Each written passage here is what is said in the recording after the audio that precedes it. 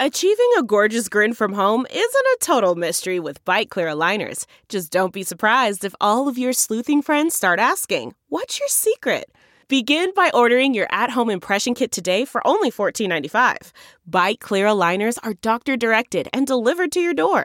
Treatment costs thousands less than braces. Plus, they offer flexible financing, accept eligible insurance, and you can pay with your HSA FSA. Get 80% off your impression kit when you use code WONDERY at Byte.com. That's BYTE.com. Start your confidence journey today with Byte.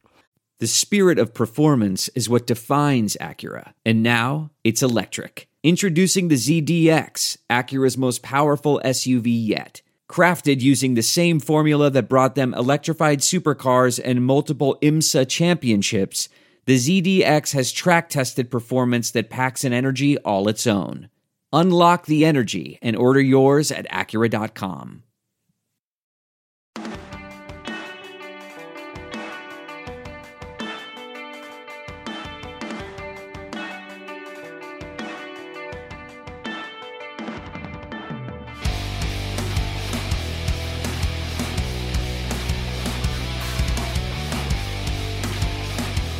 What is up, everybody? Welcome back to the Bootleg Football Podcast. I'm your host, Brett Coleman, here with my wonderful co-host, EJ Snyder. We got a big show today. A lot has happened since we had our last episode, including several high-profile opt-outs in the world of college football among prospects that are likely at least guaranteed first-rounders or probably at minimum first two-rounders. Huge names. So before we get into that, EJ, you're here with us tonight. I heard you say earlier you got a little beer for us. I know you got that snobby Pacific Northwesterner taste in beer. So what do you got with you tonight? Hell yeah, we are representing snobby Pacific Northwesterner taste in beer first and foremost. I have a beer from Hales Ales in Seattle, one of my favorite breweries. It is their Palladium Pale Ale, and if you don't drink things that say pale ale on them because they're pale, you should really try them. Big developments in pales over the last couple of years, lots of flavor. Some of them are not very pale at all in terms of color, but this is their Palladium Pale. Little over 6% by volume and quite delicious, so I'm going to crack this puppy and get to it. Splash beer on my microphone while I'm at it because, yeah, I've never done that before. But, no, I'm looking forward to it. We get to talk about a little college football, but then we are going to dip into some young QBs and what we can expect from them in 2020. Yeah, I got a Belvini 12 Doublewood myself, if you've ever had it before. It's kind of one of, like, the... Hey, man, whatever you do on your own time. Oh, God, I just got that. Oh, you're the worst. I'm not drunk enough for this yet. It's Belvini 12, specifically the Doublewood's one of kind of like the hallmark scotches, I would say, that every home bar should have. It's one of like the main sherried Spaysides that anybody who likes sherried Speyside is going to have, that. And it's not quite as fruity as maybe some other sherried scotches that you've had. Like Arbor 12 is probably like cranked up to 11 in terms of fruitiness. This is more kind of on the Macallan spectrum where it's just kind of lingering in the back. You still get some light peat to it, but it's very, very well balanced. So if you're not super into the fruit, but you still want a little bit of it, I would say Belvini is right up your alley. Just an excellent, excellent whiskey. One of my favorites. Haven't had it in a while. It's just been kind of sitting on my shelf there. So decided to whip that out tonight while we talk about some huge news in college football. We had a lot of big-name players opt out for the 2020 season in favor of just starting to train for the draft. I'm assuming this means they can also start hiring agents and making money for their likeness now since they're not playing anymore, but that's a legal question that somebody else is going to have to answer. But right off the top, the big names you're going to want to know here are Rondale Moore, Purdue wide receiver, who is just a yards after catch machine, one of the most explosive weapons in the whole nation.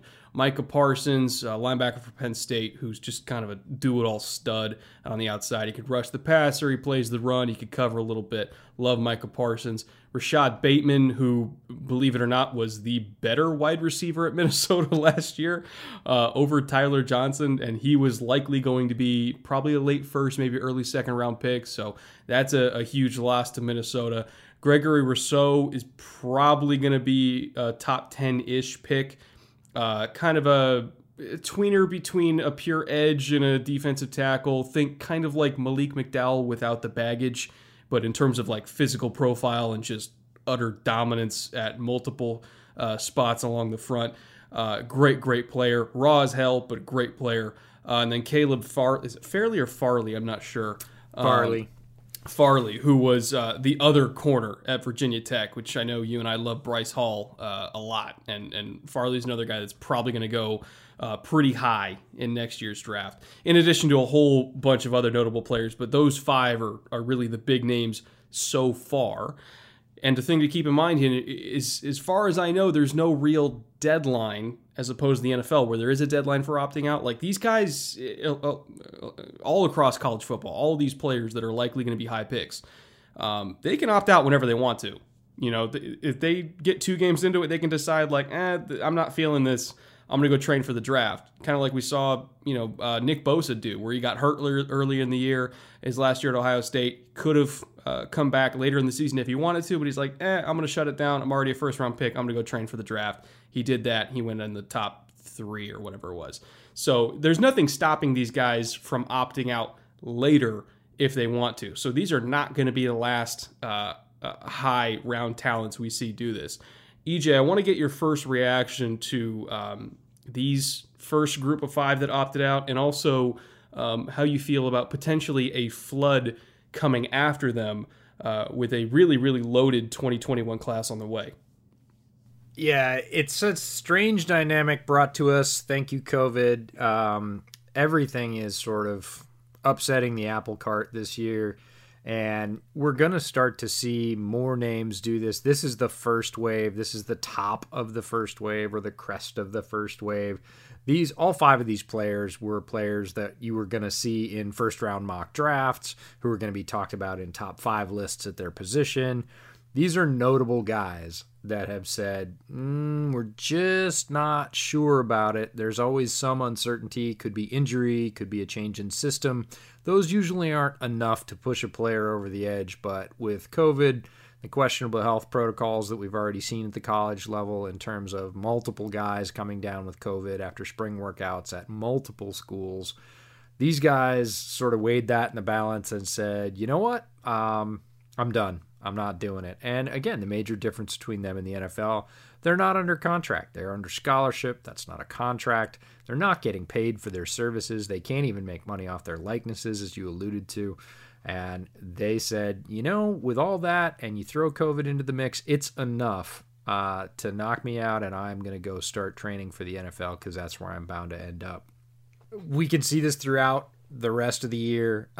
We could see entire teams defect. We've had an entire conference come down, the Pac-12, and players band together and say, we're not going to play.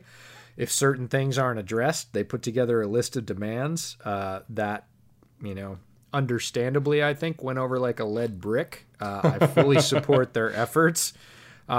But look, the NCAA has not been quote-unquote fair to its athletes for a long time. This has been a very one-sided relationship. The NCAA makes billions. It makes sure that athletes can't get much more than a free meal, and only a free meal from their university and nobody else. Can't make money off their own likeness, and can be sanctioned for any number of very strange offenses. This is a terribly one-sided relationship where all the money and power is on one side. And when the other side, the lower side of that arrangement, in this case the players, stand up and say, okay, we want our fair share, there's going to be warfare, right? There's going to be a hard pushback. We saw some ugly situations pop up early around the Pac-12 declaration, specifically at Washington State. One of their wide receivers, Cassidy Woods, has declared he's on the list. Wasn't necessarily a first rounder, but sort of ran afoul of his coach there, the new coach at Washington State, who basically said, "So, are you with this players movement?" And he said, "Yep." And he said, "Well, that's going to be a problem." So this is definitely a thumb on the head sort of approach. I don't think we could expect much more from the NCAA, given its history and how it treats athletes. So again, nobody's these are all surprised sort of, by this. No, nobody should be surprised. You're absolutely right about that. If you've been paying any kind of attention over the last, I'd say 20 years, the NCAA is not necessarily pro-athlete. It is pro-money, and if you get between the NCAA and its ability to make money off you, you are not going to be a popular fellow or gal. So yeah, these are the opening shots of COVID affecting football in the draft, but in a larger state, it's another lever to open up this discussion about athletes' rights in the NCAA and whether or not they deserve a greater share of the revenue. I will say this, our second topic for the night, all these, second-year quarterbacks, they got out of college at the right time and they got into the NFL at the right time, because the current group of rookie quarterbacks is going to struggle without an offseason, and all the college quarterbacks that may or may not get a season this year are going to be massively set back in their development. So all these second-year quarterbacks we're talking about tonight, the timing could not have been better for them to get their true rookie season in while they could. Yeah, and that's from a scouting standpoint, we'll have a lot to talk about this year.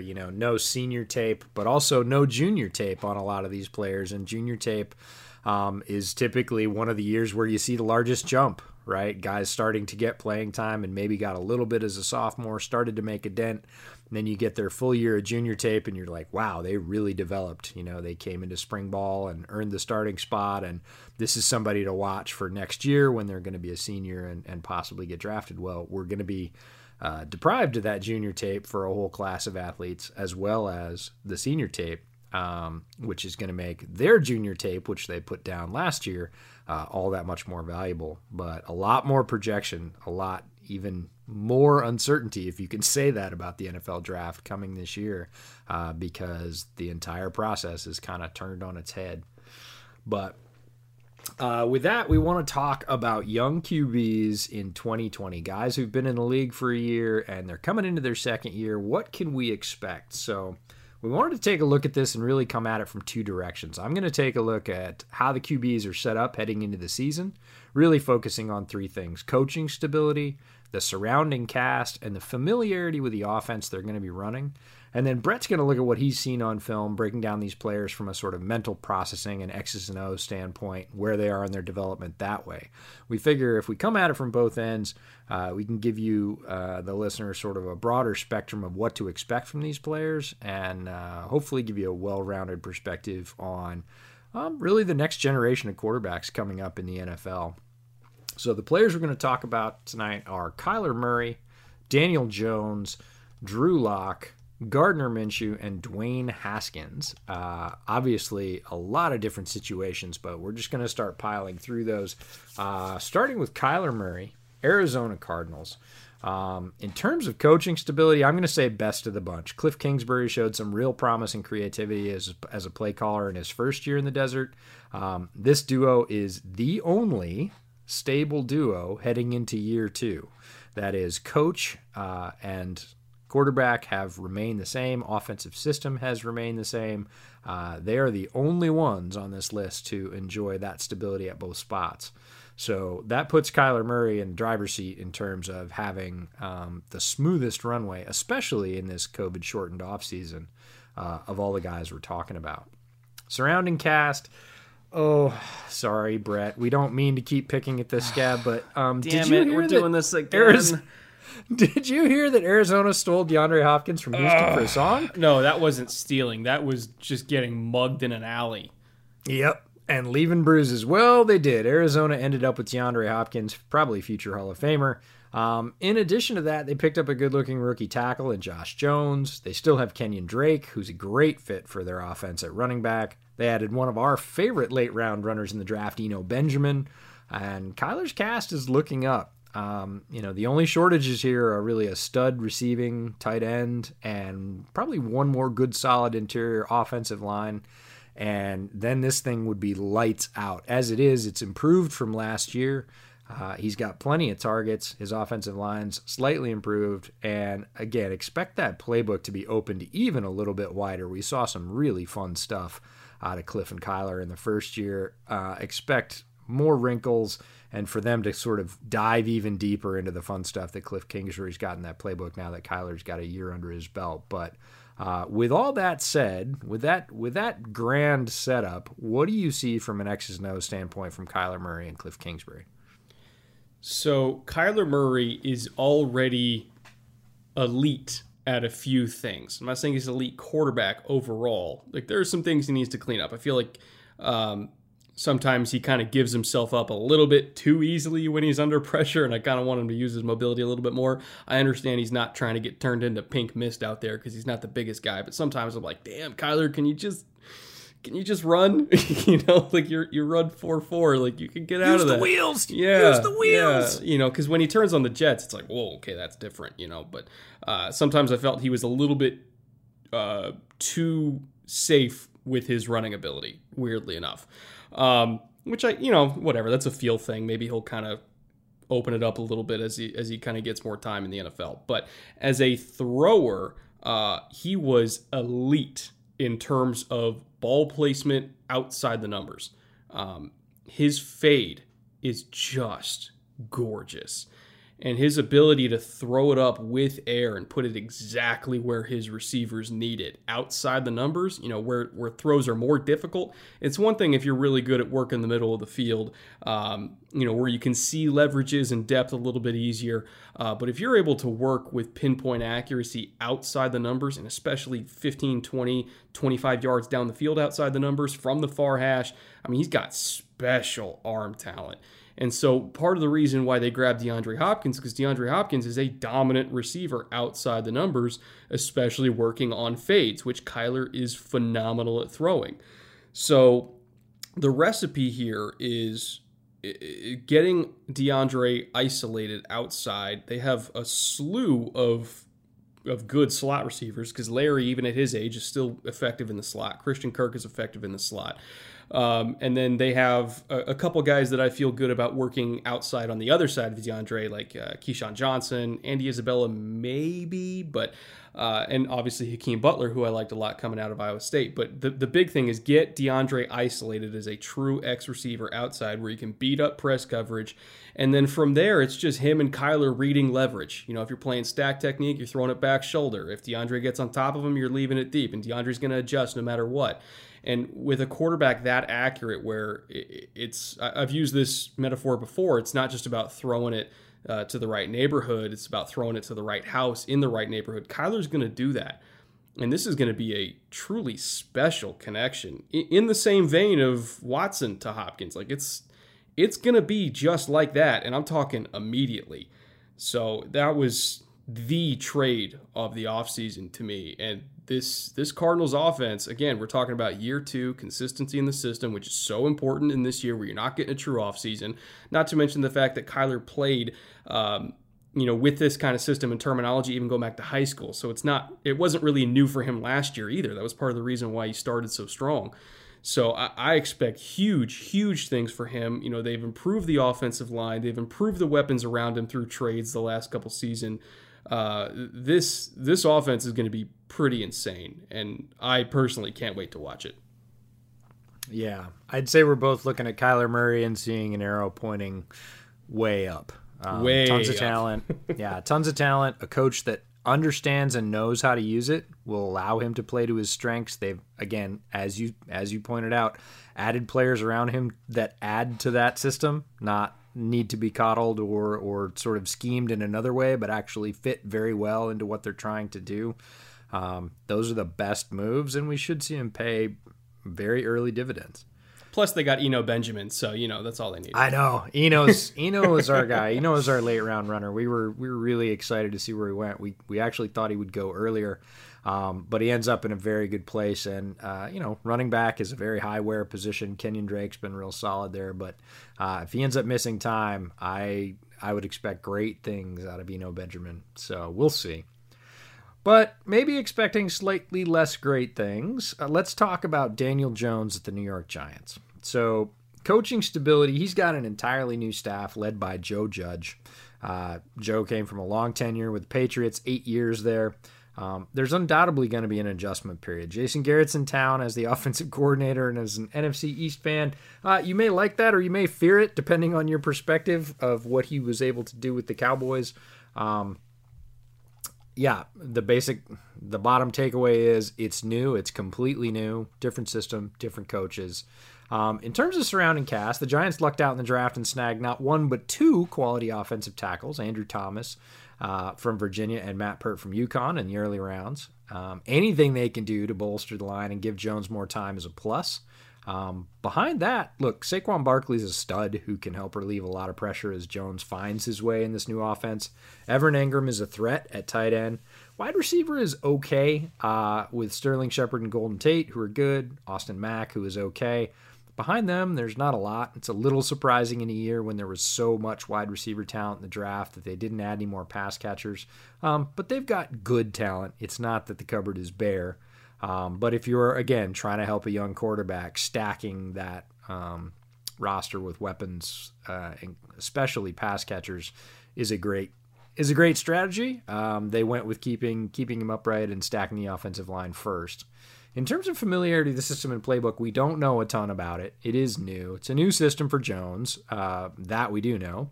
Judge, having coached the wide receivers at New England, is probably going to bring some of that system with him. It's notoriously heavy on wide receiver sight adjustments. That's not necessarily great for a quarterback that is learning. We'll talk about whether or not you think that's a good fit. I'm not sure it plays into Jones' strengths, but you recently did a film room completely dedicated to Danny Dimes. What do you think about that? So the good point you made about the sight adjust, because I'm assuming that Joe Judge is going to bring a little bit of that Earhart-Perkins flair that's been in New England for literally decades now. I'm assuming he's going to bring a little bit of that with him, maybe in kind of incorporating it into what Jason Garrett's planning on doing, which I have no idea what Jason Garrett's planning on doing because he hasn't been an offensive. I mean, he's been involved in the Cowboys offense, but he hasn't been a true offensive coordinator all 7 days of the week in a long time. So I'm not quite sure what his offense is going to look like. But I would assume, to your point, that Joe Judge is going to incorporate a lot of the different sight adjusts that he likes into whatever Jason Garrett's trying to do, particularly with the slot receivers, where you could have 4 different reads for the number 3 receiver. You know, when I say number 3, I mean, let's say you're in trips, you're counting from the outside in. So number 1, number 2, number 3. Number 3 is going to be your like Julian Edelman type guy. And that position is very hard in this offense because, again, you're running one route that can turn into 4 different routes depending on, you know, if the mic is walling you off or, you know, if you get a safety that's 10 yards off, if you have a corner and press, like, again, you're running different routes depending on what the coverage is. So it can take a little while to learn, both for the receivers and for the quarterbacks, depending on how heavily Joe Judge is going to lean into that. So it's of utmost importance for Jones to get on the same page as Golden Tate and Sterling Shepard and all these guys that are playing these positions, because they have to be able to read defenses the same way at the same time. And that's a lot to ask. It really is. Now, I also like the point you made about bringing in the offensive tackles, because I understand there was a big movement among Giants fans to go after Isaiah Simmons, but they could not go another year without addressing offensive tackle on this team.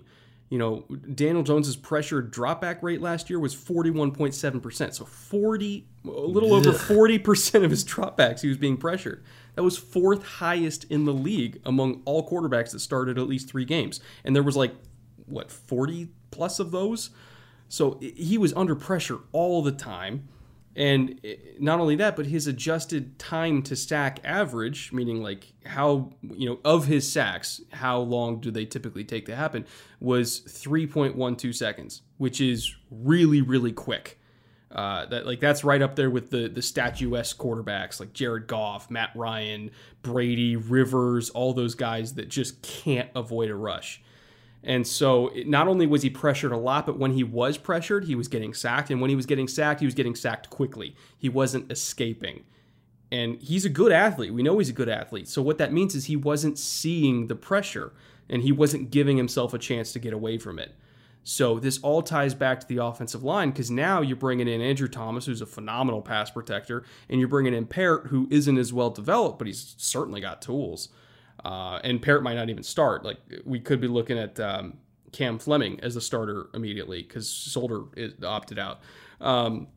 So again, they need to bring in these tackles to hold off these pass rushes as long as possible, because Daniel Jones is not going to feel them, and he's not going to escape himself.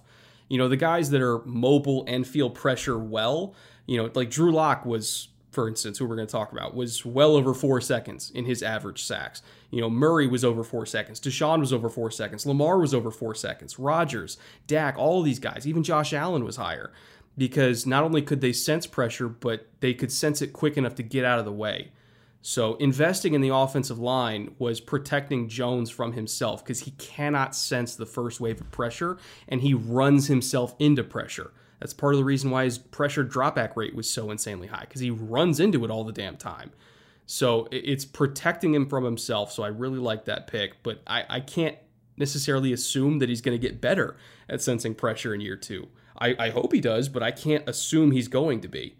And not to mention his deep accuracy is like the polar opposite of what I talked about with Kyler, where Kyler's able to place it on the exact shoulder he needs to, deep down the field and outside the numbers. Jones sucked at that. You know, his completion percentage on deep balls, it was like 28th in the league. It was like 25%. It's crazy low, because even if he could technically throw a catchable ball, he was putting it on the wrong shoulder. So his deep accuracy was not very good. He wasn't very good at sensing pressure. He's going into a new system that's very heavy on side adjusts and takes a long time to get chemistry. Like, he's got tools, and he's a tough kid. And I really like him as a person, and he's smart and all that stuff. Like, I get that. But there's problems here that are hard enough to solve when you have an actual offseason and continuity in the coaching staff, and he has neither of those. So I don't really know what expectations to have, because he has literally everything schematically stacked against him. And I can hope that he shocks me and proves me wrong, but historically speaking, I don't expect him to. Yeah, I would say our arrow is firmly in the middle and might be faltering towards the downside. I had somebody come at me having a discussion about this situation, about Joe Judge coming into the Giants. They were obviously a bit of a Giants fan, and they said, well, look, there's a new staff in Green Bay last year, and they came out of the gate raring. Yeah, Aaron Rodgers. And I was like, there's something different between Green Bay and New York. I can't think of what it is. Right. Basically Hall of Fame quarterback who has a decade worth of experience, being able to make up the gaps, and who is a decent athlete and can especially move away from pressure. Might not be the fastest guy, but definitely feels pressure, understands pressure, and can step away from it. Maddeningly so as a Bears fan. But I thought, that's sort of one of those half-hearted arguments where you think it all looks the same, but you missed the really important X factor. So I would say that the jury's out on this one. We hope for all those struggling Giants fans out there that everything lines up and they get off to a fast start. But I would say most indications, I would agree with you, are sort of stacked against that. So moving on to a different situation, heading out west, Drew Lock of the Denver Broncos. Coaching stability. Lock heads into year 2 with a very solid brain trust of offensive coaches at his side, but they are new this year. So his new OC is Pat Shurmur. Mike Shula is his quarterback's coach. Combined, they bring 51 years of NFL experience between them. And then if you add in Mike Munchak leading the offensive line, you're up to 77 years of NFL experience. That's an incredibly veteran group.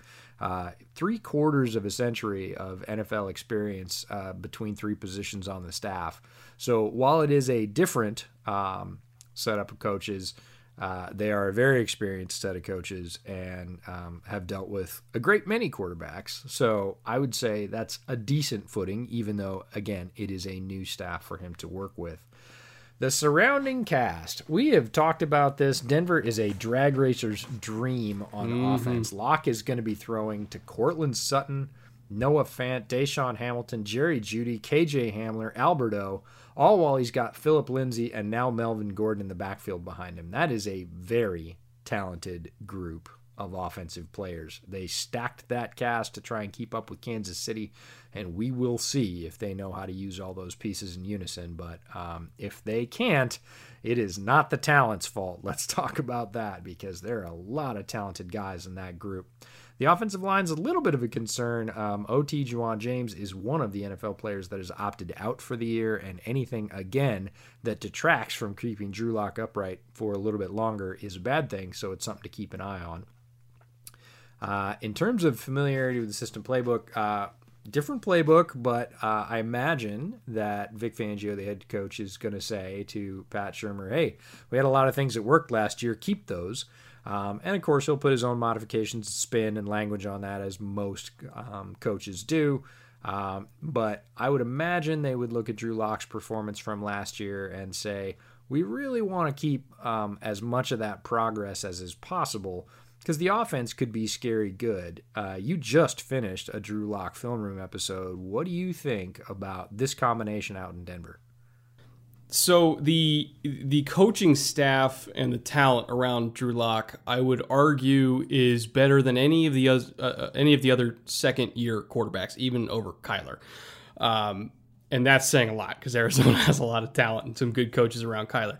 But when you look at the receiving core with Sutton and Jeudy and Hamler, specifically when compared to, say, New York, they've got 3 receivers already that I would take over any of the Giants receivers, and that's including Darius Slayton. Like, I'm ultra high on KJ Hamler, so I know that's saying a lot, and some Giants fans would be like, I don't know, I like Darius Slayton. I like Darius Slayton too, but I have like monstrous expectations for KJ Hamler. So, I mean, the fact that they have this much receiving talent, and not to mention the offensive line talent other than right tackle, because Juwan James opted out. You know, we love Reisner. We love Cushenberry. Graham I always mess his name up. Glasgow, who they got from Detroit, is a good guard. Calvin Anderson, we don't really know what he's going to be at right tackle, but at left tackle, Garrett Bowles, I had somebody mention this to me recently who's more plugged in with Denver than I am. I'll say that. And there's a reason why you see Garrett Bowles tends to play better towards the end of the season every single year, and it's, from what I was told secondhand, a conditioning issue, in that he tends to not be super well conditioned at the beginning of the year, and then all of a sudden he gets into shape and he starts playing like he was supposed to play when he was drafted in the first round, which, when you look at his pattern of play, steadily improving towards the end of the year every single year and then dropping off in September the next year, kind of makes sense. And from what I was told this year, in a contract year, he is in shape, really good shape. And that you could potentially expect him to be playing like December Garrett Bowles in September for once. So that also bodes well for Drew Lock, because if you can get December Garrett Bowles for an entire season, that's a pretty good left tackle, in my opinion. So also, when you just look at the coaching staff that you mentioned around him, you know, Shermer's a great offensive coordinator. Munchak is a great offensive line coach. You know, Vic, I think, is going to end up being a good head coach. Like, there's a lot there for Drew Lock to work with. Now, schematically speaking, I would say that hopefully we can see Shurmur use all of that receiving talent that I mentioned to become more aggressive. Rich Scangarello was not a super aggressive offensive coordinator. He wasn't, even though Locke himself was not an aggressive quarterback, it's not like Scangarello was helping him out by giving him a whole lot of opportunities to be aggressive. So I think that Shurmur is going to do a lot of what he did for Daniel Jones, which is finding new and creative ways to get into 4 verts and, you know, give him one-on-one matchups down the field and really show off these receivers.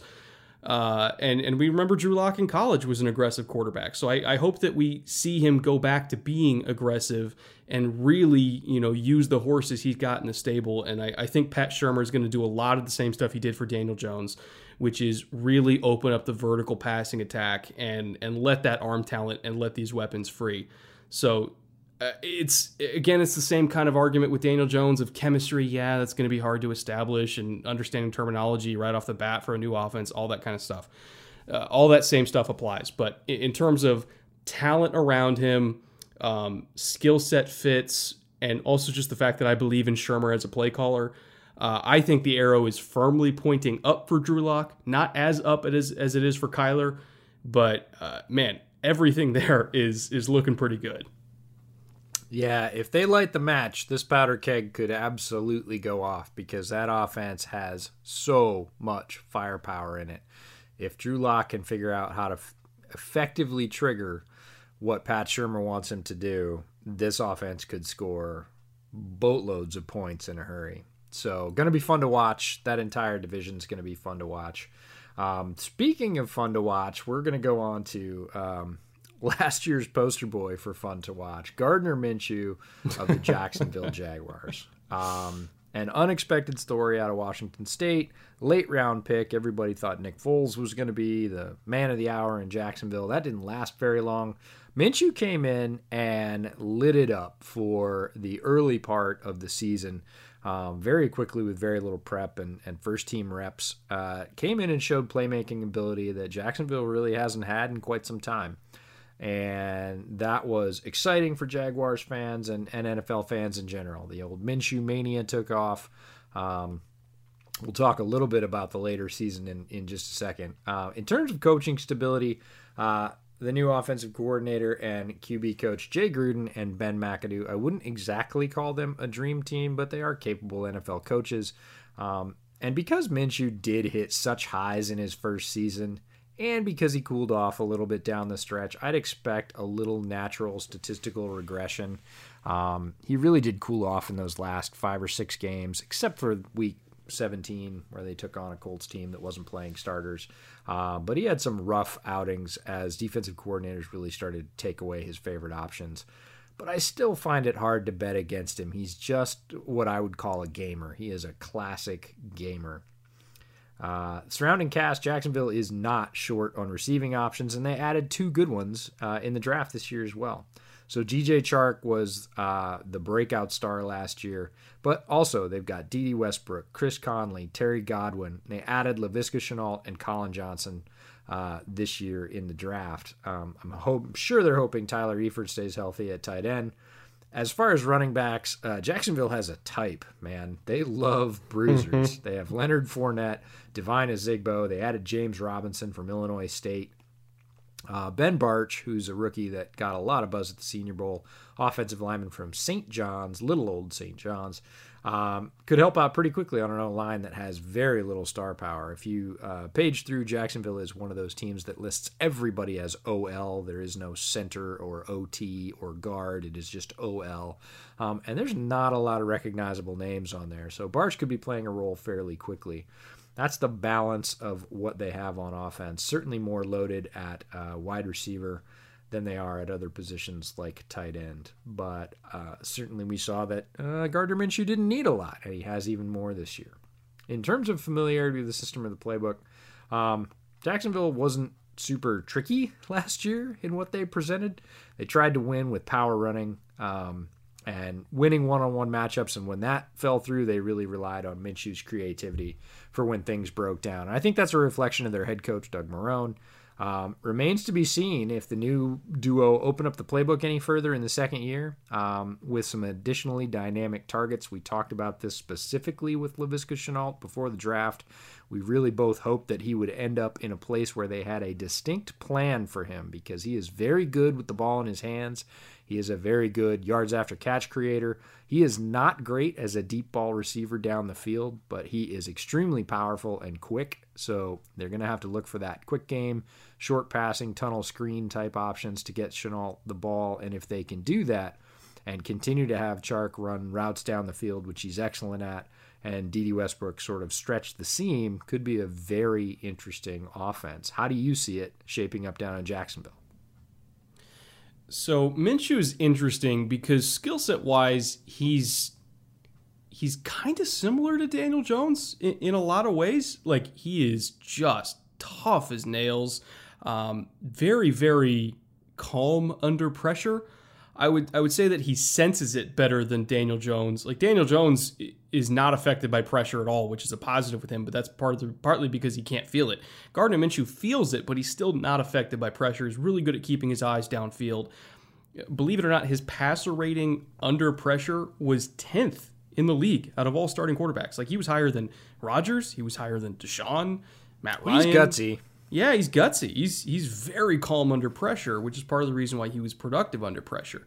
Now, I will say that he wasn't pressured as often as Daniel Jones. Like, his pressure dropbacks was pretty low. I think it was like in the 30s, I want to say, among quarterbacks. Like, he wasn't pressured as often, but when he was pressured, I would say he was better. That's probably the best way to put it. But he also had a lot of the accuracy problems that Daniel Jones had, but in a different part of the field. His deep accuracy was actually pretty damn good. His short to intermediate accuracy was very spotty. So again, it's similar problems to Daniel Jones, but not quite the same. Now he doesn't have the athleticism of Jones, but I think his feet are quicker in the pocket. His arm probably isn't quite as good as Daniel Jones, but it's enough. I think when you look at him, you see a capable starting quarterback, maybe not a great one, but a capable one. But for where he was picked in the draft, that's still a home run. I mean, relatively speaking, if you're getting a guy that you know you can win games with on day 3. So I think there are some limitations to him physically. There are some limitations to him in terms of really working the quick game. I think he's oddly more comfortable just kind of navigating messy pockets and chucking it deep to DJ Chark. Like, that kind of seemed to be where his comfort zone was, and especially working off play action as well. So he's the opposite of DJ in that way, in that you're not going to be spreading it out empty and saying, okay, Gardner, go win that way. So there are some limitations schematically speaking, but I think Jay Gruden recognizes that. And I think we are going to see him prioritize, heavy play action, stretching defenses vertically off play action. And then when it comes to the quick game, it'll probably be more like screen oriented and that kind of stuff, not like going empty and finding matchups. That's not really his strength. So I think there's a lot to like about Minshew. Do I think he's the answer long term? I don't know if I'd say that. But again, for the low draft pick investment and the fact that he's dirt cheap contract-wise, he's one of the better values at quarterback right now across the league. Absolutely, and fun to watch. I said statistical regression, and that's a numbers thing. He did cool off in the second part of the year. We'll see if it turns into a full-blown sophomore slump or if he absolutely bounces back with a new system, comes back energized, and, as the established leader of this offense now, which is a different position than he went through the offseason last year. It'll be fascinating to watch Gardner Minshew. Certainly rooting for him. Exciting player and, exciting offensive weapons in Jacksonville. They've got a load of them. Be interesting to see if they can sort of use them all and maximize their capabilities. That brings us to Dwayne Haskins of the Washington football team. Mm-hmm. As far as coaching stability goes, new coaching staff rolls into town, led by Ron Rivera. Haskins showed some real improvement in the last 6 games of last year, so it was kind of the opposite of Gardner Minshew. He started to come on. He started to look like that quarterback that was starting to get it. The game was starting to slow down. He was starting to hit more of his first and second reads. But he's going to have to start over a little bit with Rivera and his staff, new terminology. In a shortened offseason, that's going to be tough. It would be tough on anybody. So the new OC is Scott Turner. It's Norv Turner's son. And Ken Zampese, the long-tenured Ken Zampese, is the quarterback's coach. They're going to have to do the heavy lifting with Haskins. And again, try and take what worked from last year and save that and add their new wrinkles and terminology in to sort of see if they can lift Haskins to even greater heights. The surrounding cast, Terry McLaurin's a stud. And Haskins started to form a real bond with him last season. That was super fun to watch. Terry McLaurin, in my opinion, is a budding superstar. I'm hoping he gets into an offensive system, whether it's in Washington or somewhere else, where he has some stability and can really show off because he is full of tools and technique. After that, the wide receiver core is uncertain, and rookie Antonio Gandy-Golden has a I'm sorry, I got to do it. A golden opportunity to get serious playing time in the second year because Kelvin Harmon, their second-year wide receiver, got injured. So he is already on IR. Gandy Golden, we've talked about it before, but Washington's wide receiver corps is full of guys. None of them really stand out. Gandy Golden looked pretty good at the Senior Bowl. He's got a great chance to earn some playing time fairly quickly. As far as the backfield goes, boy, Washington likes collecting backs. Adrian Peterson, Darius Geis, Antonio Gibson's from this year's draft, Peyton Barber, who's underrated, and Bryce Love, who now 2 years removed from his very serious knee injury, might be the deepest backfield in the NFL. That's 5 guys right there that can run the rock. It's probably going to be tight end by committee in Washington. There's some talent there. They've got Richard Rodgers, Sprinkle, and Moss. None of them are going to be dominant. All of them could find a role. And then rookie Shadik Charles from LSU is probably going to start at midseason in the offensive tackle spot and round out what is a solid line with a couple of high-end players, Morgan Moses and Brandon Scherf, and a couple of midline players in Roulier and Martin at center and guard.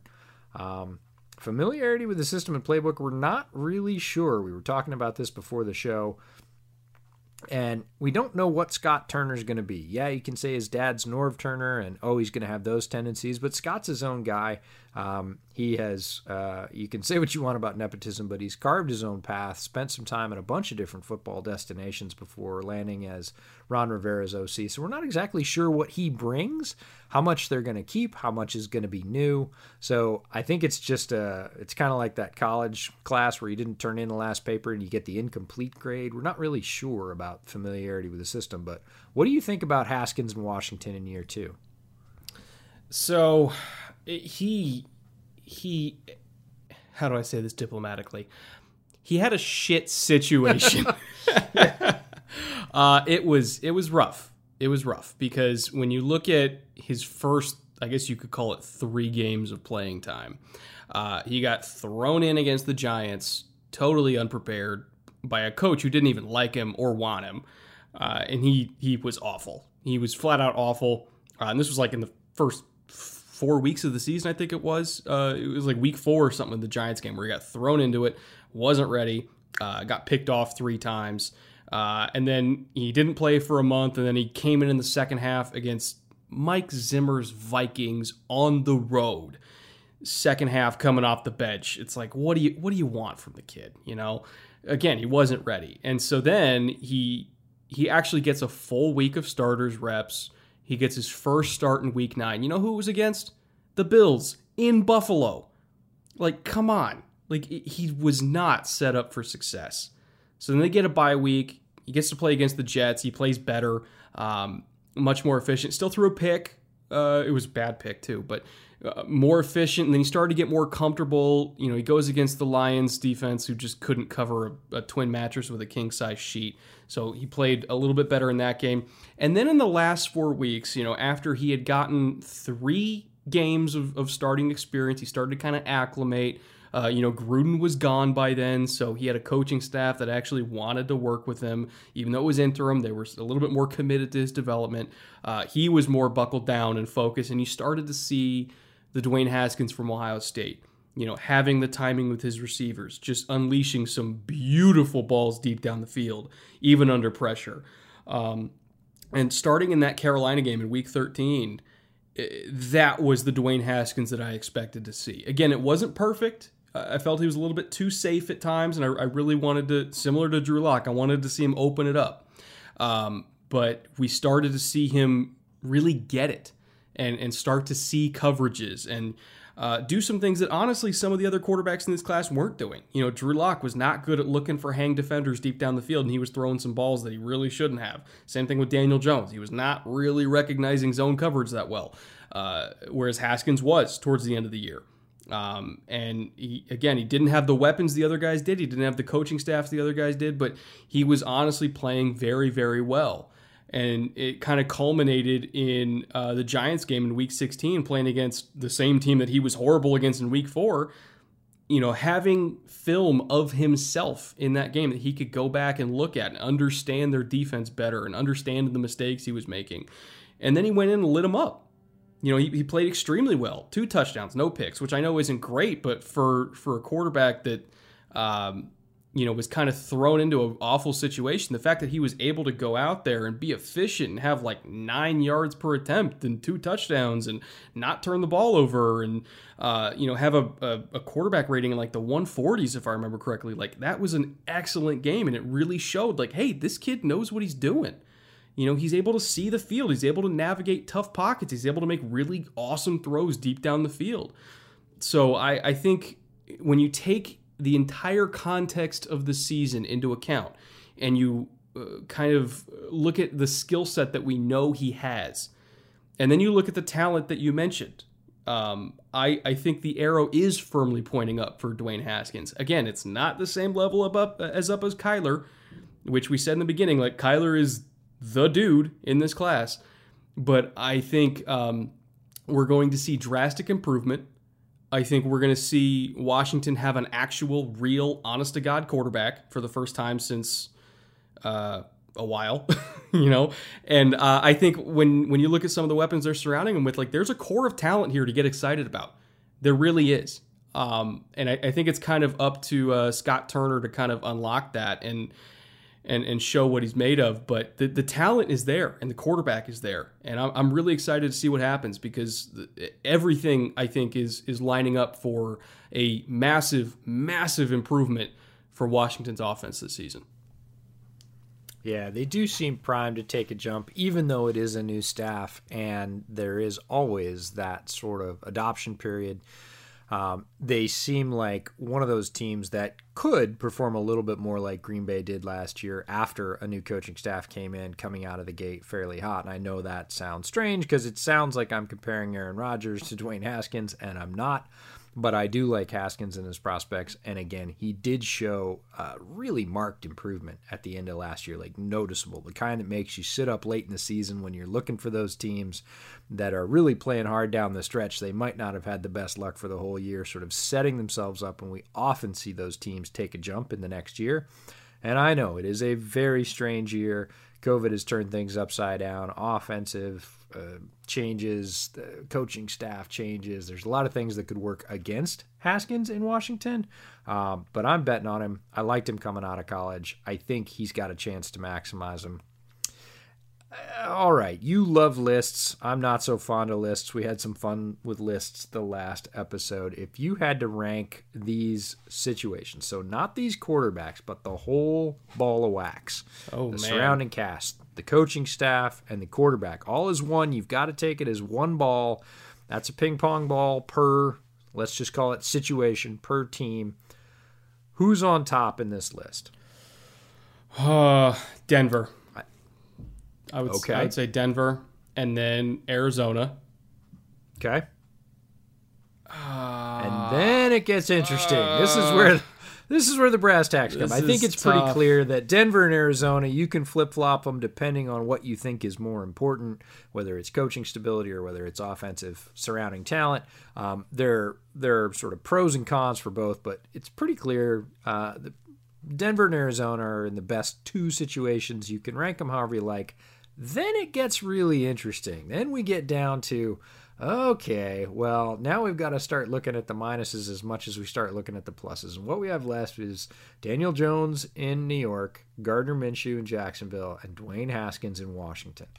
3 very different situations, but who are you taking in the 3rd spot? Oh, man. At number 3, I got to go Washington. I know it sounds weird. I know think it does. Just because they were such a dumpster fire last year. But I like Haskins a lot. I like Scary Terry a lot. I like Antonio Candy Golden a lot. I like the running backs a lot. Offensive line is, but better than Jacksonville's. Yeah, well, in spots. I love Ron Rivera. Again, is he like an elite head coach? No, but he's a good head coach. Like that's what they need right now. They just need a good, stable head coach. I'm not a huge fan of like Jack Del Rio as a coach, but we'll see what Scott Turner brings. But Ron Rivera, I at least can run a tight ship, and I think the quarterback's really talented. They have some weapons. Like And again, this is not me saying it's a great situation right now, but when I look at some of the stuff that's surrounding Gardner Minshew, we got DJ Chark, who I think is really, really good. We got Laviska, who I think can be really good, but we're not sure. Dede, I think, is good in spots, but durability is a concern. Durability is a concern with Conley as well. Keelan Cole, I think, is a good number 3, but again, it's like, no, we're not talking anywhere near. None of those guys are McLaurin. None of those guys are anybody on Denver, or obviously not even close to Arizona either. So it's still a bottom third receiving core as it stands right now, in my opinion. Fournette is, I loved him a lot coming out of LSU, but he's not McCaffrey. He's not like an elite running back, in my opinion. I think he is what he is, and that's what he is. And it can be good and solid, and he can work in the system Marone wants to run. But I'm with you. He's not dynamic, and for the most part, he is not a guy that's going to take over games or really change games. Yeah. He can get tough yards. He can grind them out. He can be very punishing physically. And he can grind things out late in the game. That's what Marone wants, and that's what he can do. I would honestly put Jacksonville at 5th, and I'd probably put the Giants at 4th.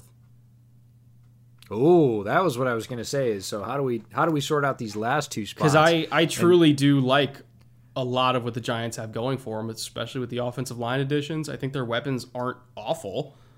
You got Saquon, who's a top 3 running back at worst. I think, I love Sterling Shepard.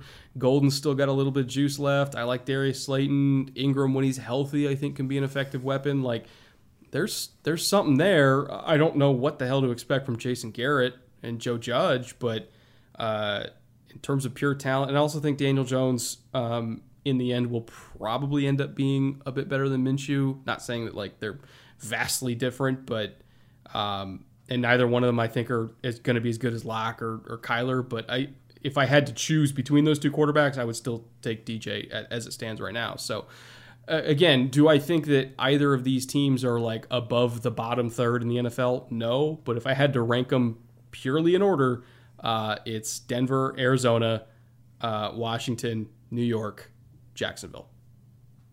Interesting. Cool. Not at all the way I think I probably would have put it up there, but I understand your reasoning, and what would you have done? Argue. I'm just curious. Yeah, I think Denver first, because boy, there's just so many pieces there. There's so many pieces of offensive skill players. The line, like you said, is really solid, especially in the middle, which is great for a young quarterback. The coaching talent is sort of off the charts in terms of experience. Vic is going to be finding his way as the head guy even more so. And again, if everything clicks, they could be sort of off the charts. So I would say them first, Arizona second. And then it gets really interesting. It's, do you value the quarterback more or the overall situation more? If I'm just picking out of the 3 quarterbacks, Haskins absolutely comes in before probably Minshew and Jones for me. But again, you got to look at what's surrounding them and whether or not they're going to be able to use it. And I'm less sure of Jacksonville's ability to use what they have. I really like the offensive line upgrades for the Giants. I think that's a big step up for them. Certainly fits right in their GM's roundhouse. And, frankly, he killed it. We loved that piece of the draft. Their offensive line better. Their wide receivers, I'm with you. I really like Shepard, and I think Tate can still be valuable. Couple of receivers behind that, Slayton, and I think Mack is going to be really interesting in that sort of Edelman role if he gets any snaps there. And Evan Engram is a guy that can stretch and be dynamic, and there's not really a guy like that in Washington or Jacksonville. So it's just really interesting to balance. Again, if I was going straight on the quarterback, it would be Haskins. Probably for me, Minshew and Jones, although those two are really close. Looking at the whole kit and caboodle, I don't know. Those 3 are really difficult to pencil. I might go, oh man, I know you want to do New York. You're trying. I do. I know what you I do. really want to do, what I really want to do as a team builder, is take this section from this team and put them over here, and take this section from this team and put them over here, and then look. Because man, if this was Legos, you could build a really cool set, right? There's great parts of all those teams, and it's just really interesting to see as a sum total, which is the way I posed it to you, right? The whole ball of wax. Who do you really sit with? I don't know. It's hard to put Jacksonville at the end with Minshew because he's such a wild card, but I could definitely see, just like you did, going with Washington on the strength of Ron Rivera being a solid coach, Haskin being the quarterback with the arrow pointing the most up.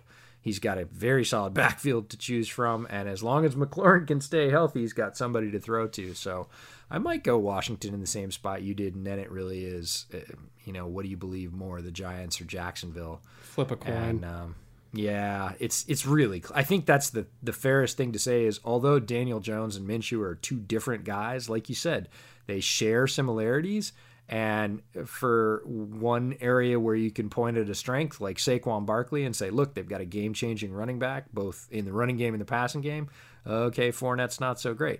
Oh, yeah, well, the offensive line in New York is a lot better than the offensive line in Jacksonville after the draft. So you just go back and forth in terms of, I'd probably put the Giants above Jacksonville. But again, if I'm picking quarterbacks, it might be Minshew above Jones by a hair because they have different strengths. Just a fascinating exercise. So thanks for ranking those out for me. I really appreciate it. And I encourage you guys that you're listening also, go down in the comments, leave yours, because I'm very curious to see what other people say. And maybe other people think that Arizona's the top one. So leave your rankings in the comments because I'm very curious to see that.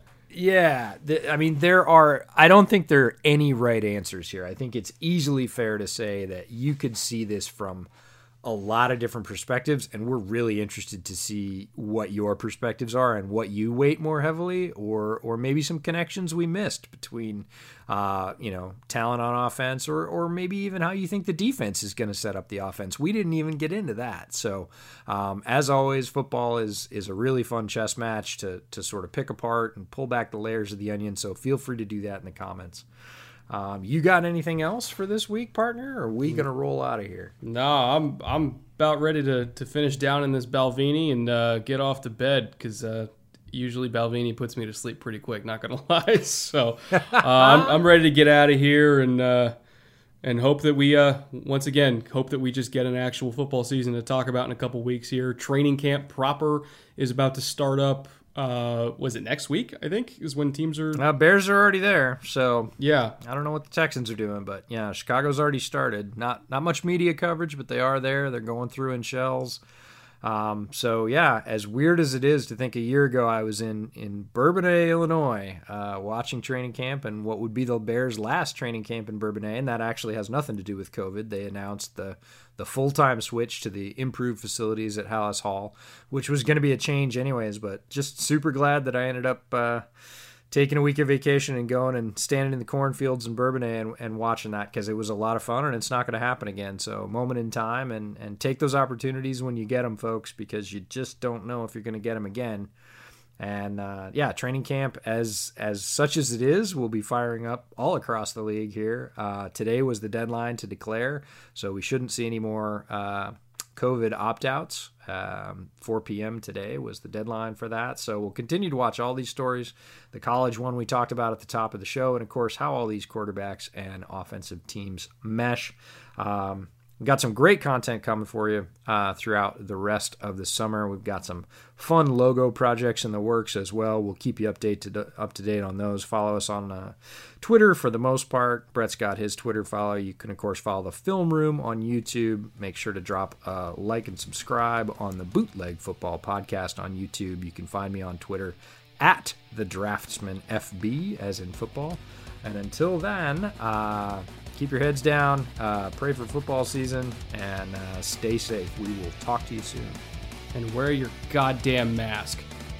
Yes, do that. 2 if you have to.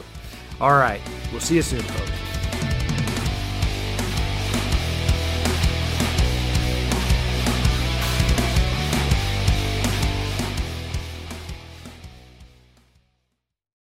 Save on Cox Internet when you add Cox Mobile and get fiber-powered internet at home and unbeatable 5G reliability on the go.